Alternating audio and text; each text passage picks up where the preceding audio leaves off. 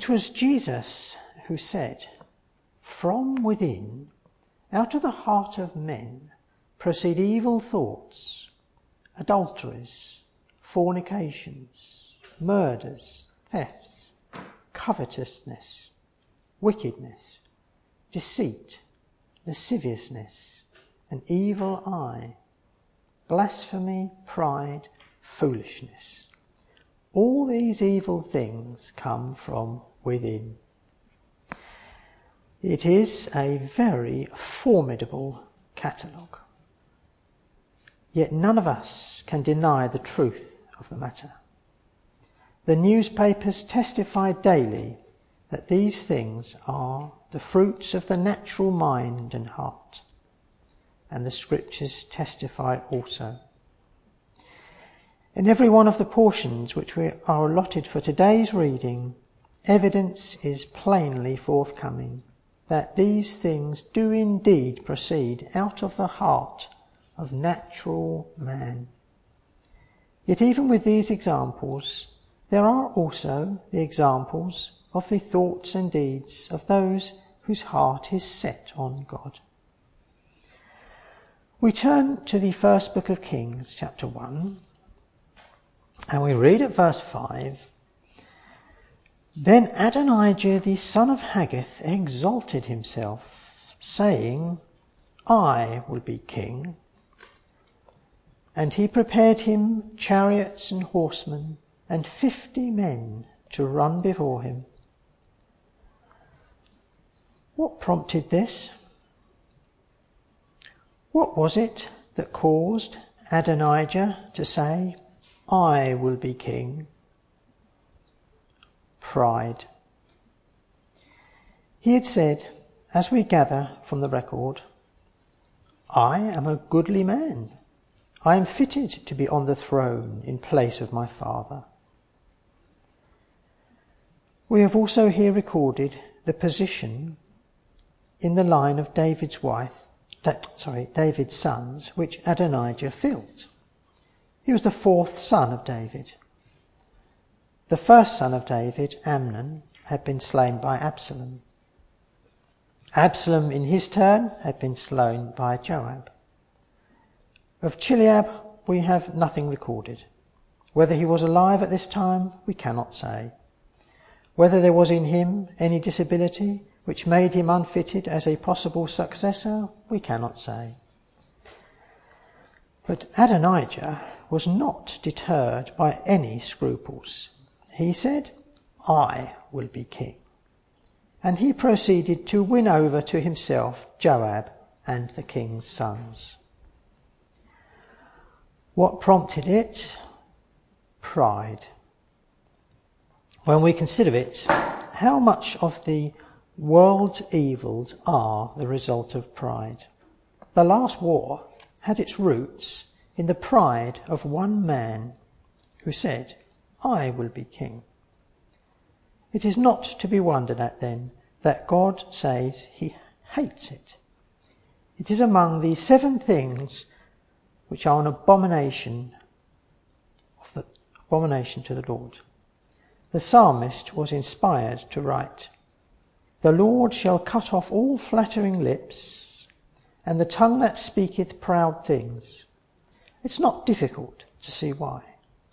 Pride is an exaltation of the flesh.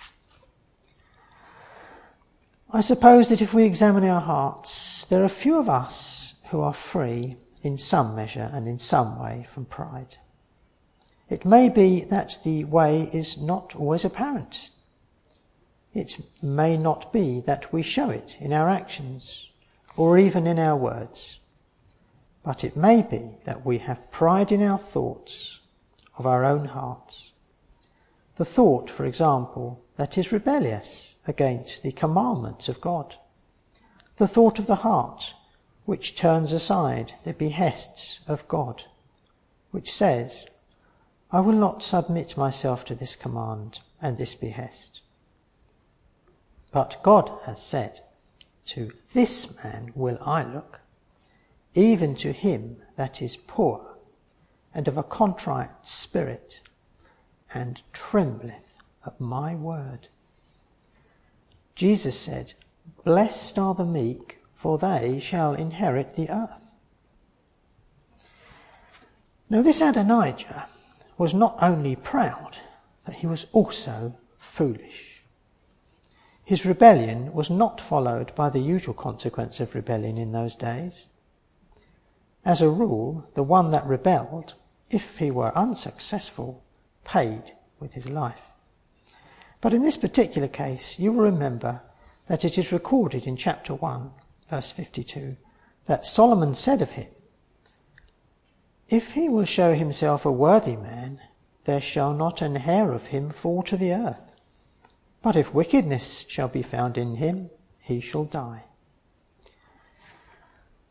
The escape of Adonijah had taught him nothing, because after a very short time we see him again seeking by another means the supremacy. And he said, "Thou knowest that the kingdom was mine, and that all Israel set their faces on me, that I should reign. Howbeit the kingdom is turned about, and is become my brother's, for it was his from the Lord." And he proceeds to ask a petition. "Now I ask one petition of thee, deny me not. Speak, I pray thee, unto Solomon the king, for he will not say thee nay, that he give me Abishag the Shunammite to wife." Now this was tantamount to claiming the kingdom.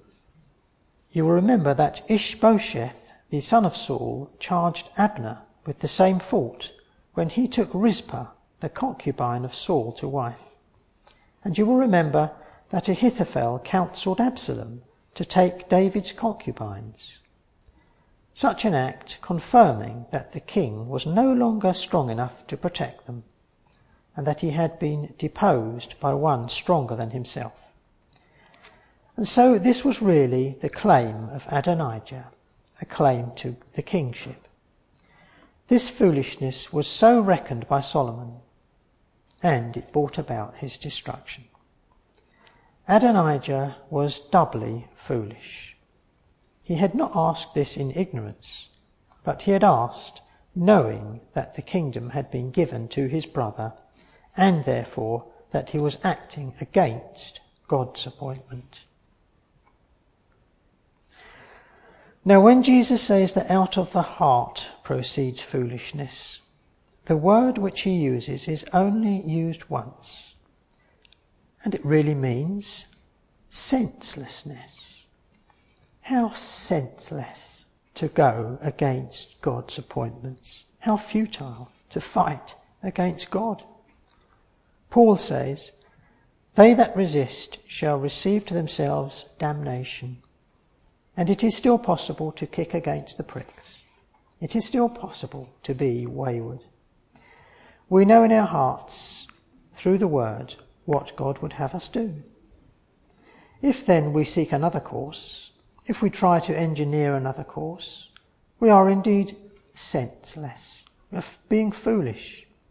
We're resisting God's appointments.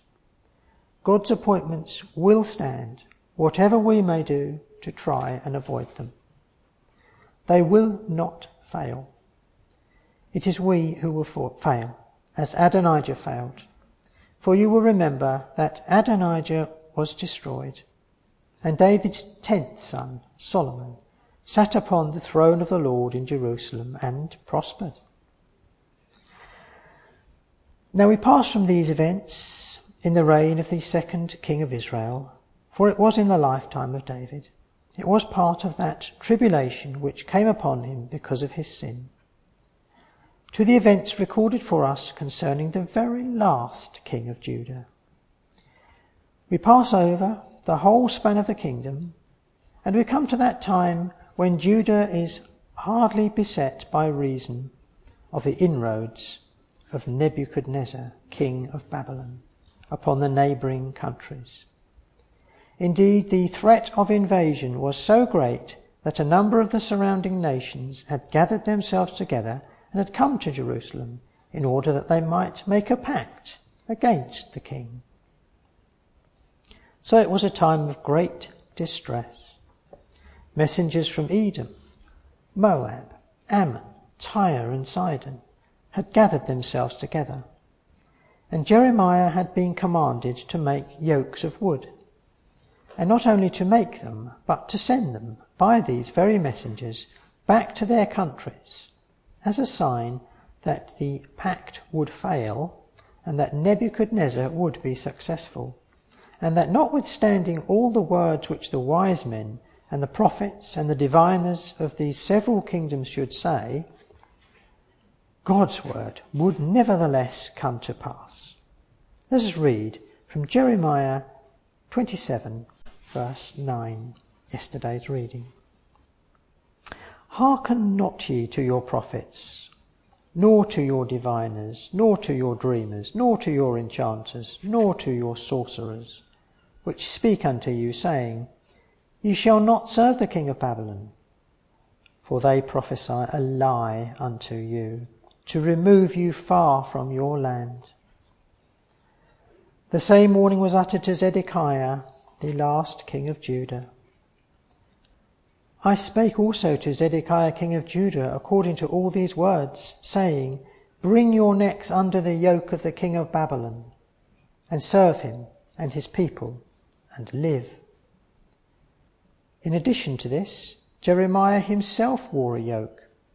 He wore it upon his neck as a sign. Now this is the setting of the particular incident recorded in chapter 28, which occurred in the 4th year of Zedekiah's reign.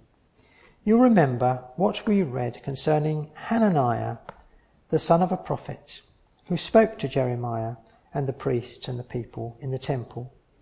And this is what he said. Thus speaketh the Lord of hosts, the God of Israel, saying, I have broken the yoke of the king of Babylon.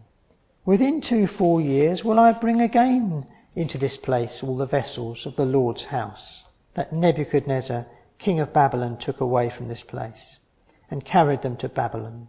And I will bring again to this place Jeconiah, the son of Jehoiakim, king of Judah, with all the captives of Judah, that went into Babylon, saith the Lord, for I will break the yoke of the king of Babylon.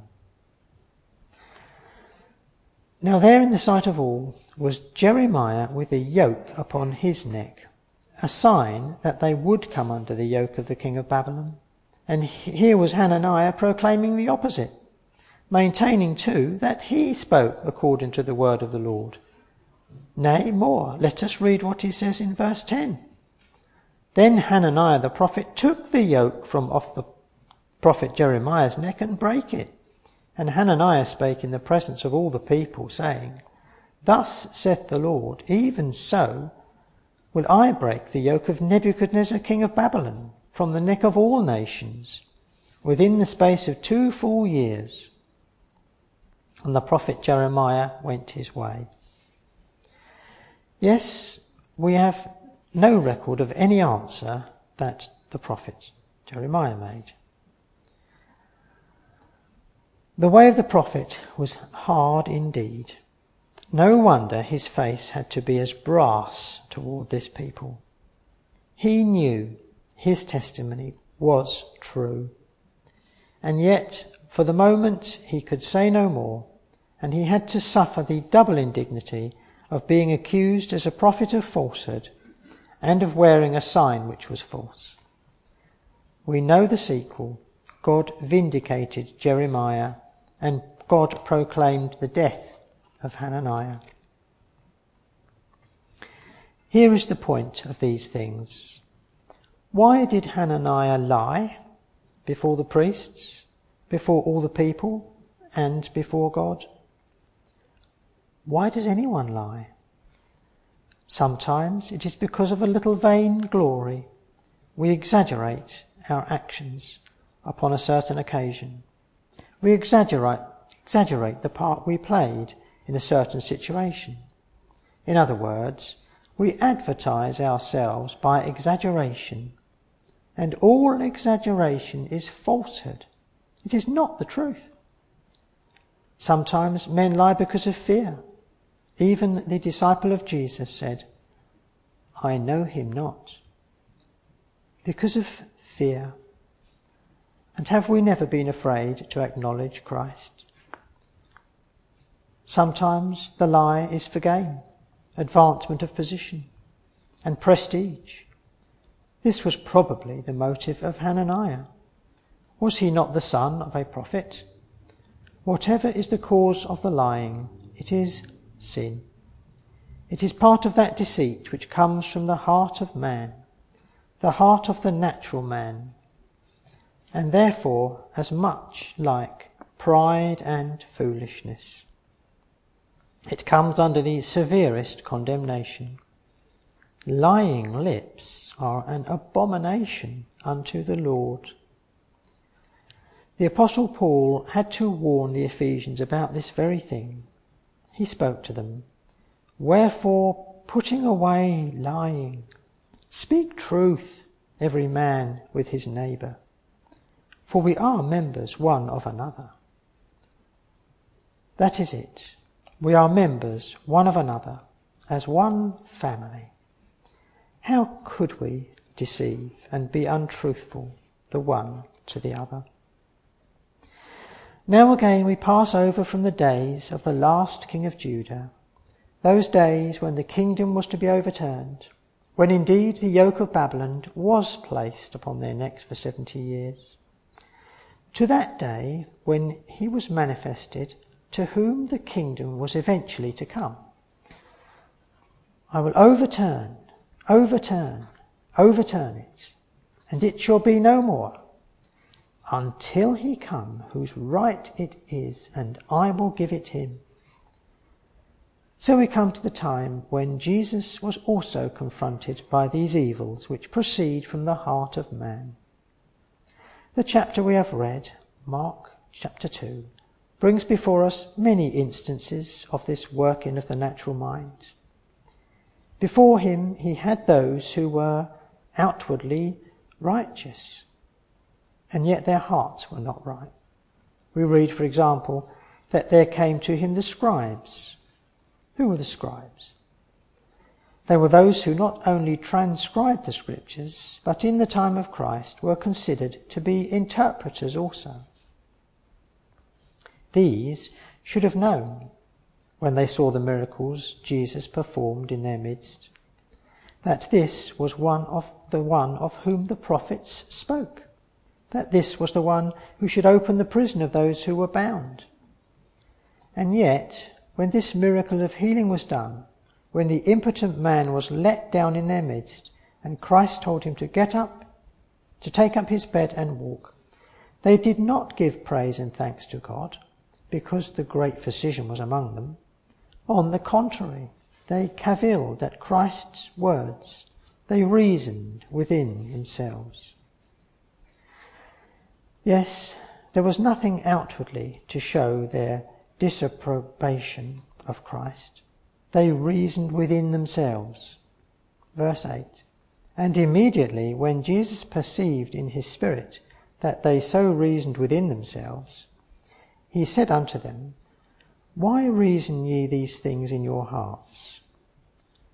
Did not Jesus say that from the heart proceed evil thoughts, thoughts of jealousy, thoughts of envy, and meanness of spirit? We all fail. We have to acknowledge it. And how often sometimes this meanness of spirit, these thoughts of envy and of jealousy, colour our words and the deeds of others. How often it is the cause of difficulties and strifes. Oh, that we could cast out this meanness of spirit. Then the Pharisees complained that the disciples of Jesus fasted not. Now, Jesus said nothing against fasting. Indeed, he gave instructions how the disciples should fast. This is very interesting and very important. He said when they fasted, they were to fast in secret, to anoint their head, wash their face, so that they should not appear unto men as if they were fasting. So fasting was not an occasion of display. There was no occasion of display in almsgiving, in praying, in abstinence, or in feasting. all our acts of worship should be marked with the utmost simplicity and the utmost sincerity. We must not let the heart of man come into it. Our contact with the world and our contesting with the alien must not be occasions of display. It is with meekness that we present these things before those who would ask of us a reason for the belief that is within us. Finally, Christ comes into conflict with the Pharisees over the plucking of corn by the disciples, rubbing it in their hands and eating it. It was obvious that their complaint concerning this act was a mere triviality, a mere technicality, a mere fault-finding. Was the law for man, or man for the law?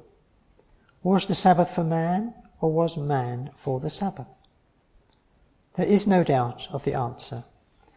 These things were for man. The Sabbath, that is, the cessation or rest, was for man. And we do indeed know how this weekly day of rest was a wonderful provision which was made by God. But God has designed that a still greater provision shall be made for man. We are reminded of the words of the Apostle Paul in writing to the Hebrews, where he speaks of a keeping of a Sabbath. There remaineth therefore a keeping of the Sabbath for the people of God. He is referring there not to this weekly rest, but to the millennial Sabbath, when the people of God should rest from their present labours. And who is Lord of this? Who is to be Lord of this Sabbath or rest? The very one whom the Pharisees were criticising, whom the scribes chided, the one whom they rejected, the one whom we have met to remember. It was a part of that great tribulation which he had to bear that he was surrounded by so many who showed this evidence of the hardness of their hearts.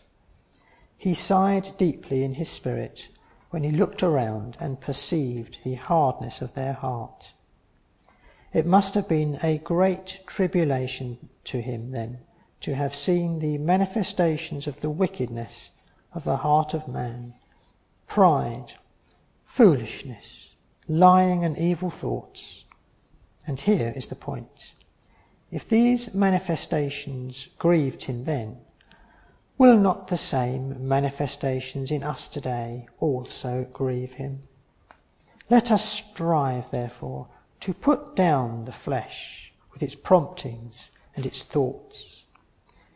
We can never lay down our sword against these things, remembering the cry of the Apostle Paul, "O wretched man that I am." Do not let us think at any time that we are not capable of these things, being in the flesh.